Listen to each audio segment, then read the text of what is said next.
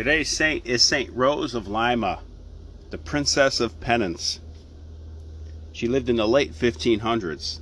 When she was baptized, her mom and dad named her Isabel, but the kid was just so beautiful that she got a nickname called Rose.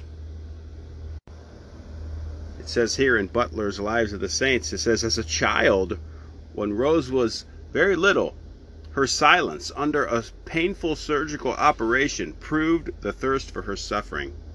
As a little kid, she understood redemptive suffering. Remember the definition of redemptive suffering? I unite my sufferings to Jesus' sufferings, and it helps people in a spiritual way.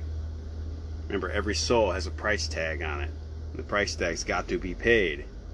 We participate in that through redemptive suffering. We can help save souls with Jesus. So we got to be like St. Rose of Lima, people of penance. St. Rose's family was really poor, so as soon as she could work, she went to work. She did not have an easy life.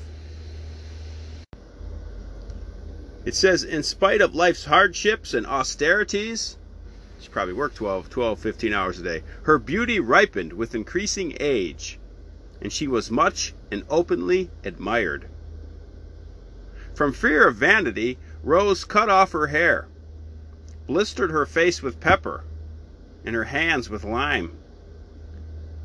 For further security, she enrolled herself in the Third Order of St. Dominic, and she took St. Catherine of Siena as her model and redoubled her penances.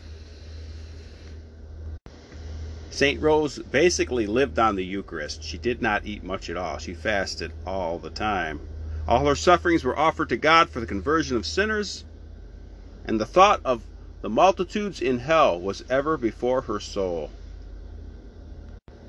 St. Rose of Lima, the Princess of Penance. Today's Gospel is from Matthew 23.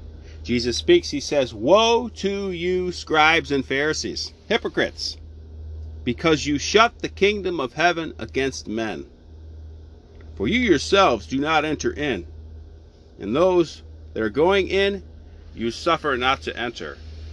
Wow. Can you say modernism?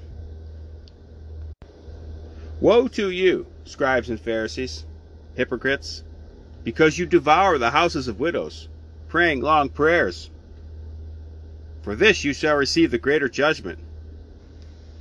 Woe to you, scribes and Pharisees, hypocrites, because you go round about the sea and land to make one convert, and when he is made, you make him a child of hell 2 times worse than yourself. Reminds you of RCIA, doesn't it? Woe to you, blind guides, that say, whosoever shall swear by the temple, it is nothing. But he that shall swear by the gold of the temple is a debtor.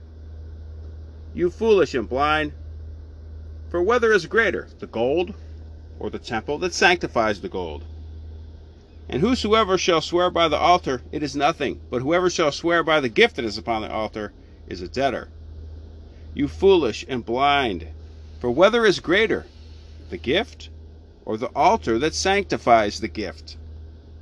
He therefore that sweareth by the altar sweareth by it, and by all things that are upon it.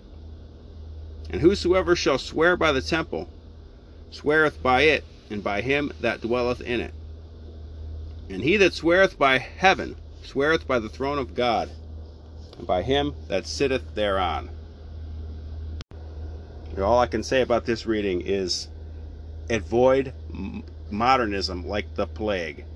Modernism is a denial of truth. It's a denial of the deposit of faith. That's what it is. Okay, you could read it like this. Woe to you, modernists. Woe to you, Catholic modernists. You shut up the kingdom of heaven against men. You yourselves don't enter in, and those that are going in, you suffer not to enter. Woe to you, modernist Catholics. You hypocrites. You go around sea and land to make one convert. And when he's made, you make him a child of hell 2 times worse than yourself. You got to stick to the deposit of faith, what Jesus gave his apostles. And speaking of the deposit of faith, here it is in the Baltimore Catechism. This lesson starts sacraments in general, starting on the section of the sacraments. What is a sacrament? Answer: a sacrament is an outward sign instituted by Jesus that gives grace. Okay, gives sanctifying grace. How many sacraments are there? Okay, we know this stuff. There's 7. Baptism, confession, Eucharist, confirmation, marriage, holy orders, anointing the sick, or extreme unction, you can call it too. Where do the sacraments get the power of giving grace? Answer: through the merits of Jesus Christ. What kind of grace do the sacraments give? Answer: it says some of the sacraments give sanctifying grace, others increase sanctifying grace in our souls. So they give sanctifying grace. Some increase it, and some give it when you don't have it. What are the sacraments that give sanctifying grace? They give you sanctifying grace when you don't have sanctifying grace. What are those sacraments? They are 2. Baptism and confession. Okay? And these sacraments are also known as sacraments of the dead. It says, why are they called sacraments of the dead? It says baptism and confession are called sacraments of the dead because they take away sin, which is the death of the soul, and give grace, which is life. So in other words, there's only 2 sacraments you can receive when you're not in a state of grace: confession or baptism.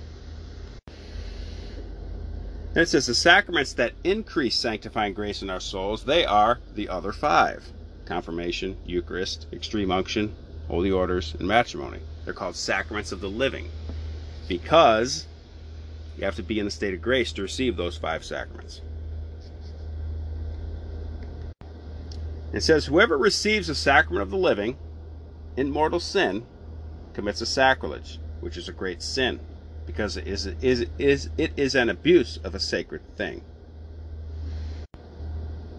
It says, besides sanctifying grace, the sacraments also give another kind of grace called sacramental grace. So the next question is, what is sacramental grace? Sacramental grace is a special help which God gives to attain the end for which He instituted each sacrament. You could look at it as like this. It's like sacramental grace is kind of like an actual grace that comes from the sacrament, in addition to the sanctifying grace. Do the sacraments always give grace? Yes, the sacraments always give grace if we receive them with the right dispositions.